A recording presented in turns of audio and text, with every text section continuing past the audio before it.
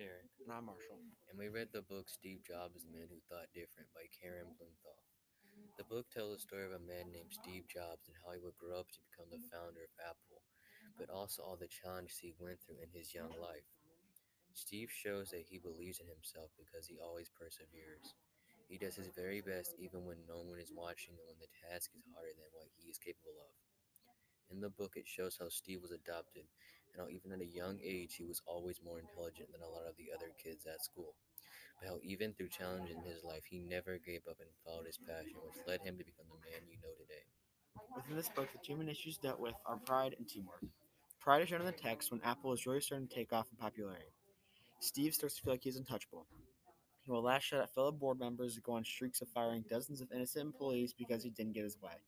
It's shown even more once he gets fired from the company he helped build from the ground up when he thinks that if Apple is so successful thanks to him, then he can easily start another company, which he believes will be even better than Apple.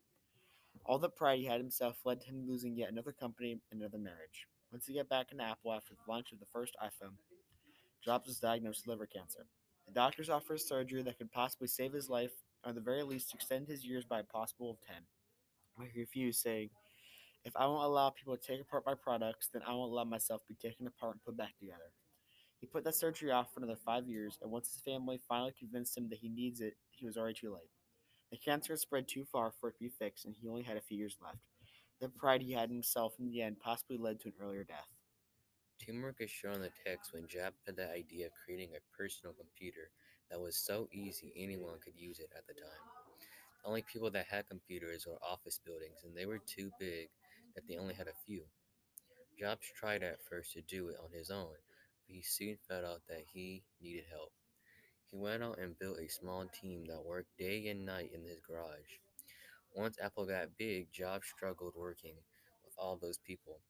He was known to throw tantrums when he didn't get what he wanted and would constantly claim someone else's work as his own. All this led to him getting fired from Apple. Once he was fired, he bought a large share of Pixar and started to develop computers so that it would be easier for them to create animations. He started to be more comfortable in a team and started to stop taking all the credit for accomplishments. With all the cooperation with Pixar, he was able to come back and fix Apple, which was about to go bankrupt. But he didn't do it alone. He even said that they needed the whole company to work together if they were going to save the company. And they did. The company was able to pull through and become one of the biggest technology companies in the world. The overall purpose of this book is to get people to realize that life is short and it is up to you to choose how you live it. Ultimately, this connects to the central idea that everyone has a purpose and it's up to them to decide. Finally, Steve Jobs, The Man Who Not Different, teaches its readers that the theme that everyone has a purpose. It's just up to them to decide what it may be. This is shown in the text when Steve Jobs struggles to find his purpose after he graduated from high school. He spent quite a while finding that purpose. He tried college but found it quite dull and, in his words, pointless. When college didn't work, he spent years on multiple spiritual journeys trying to find out his purpose.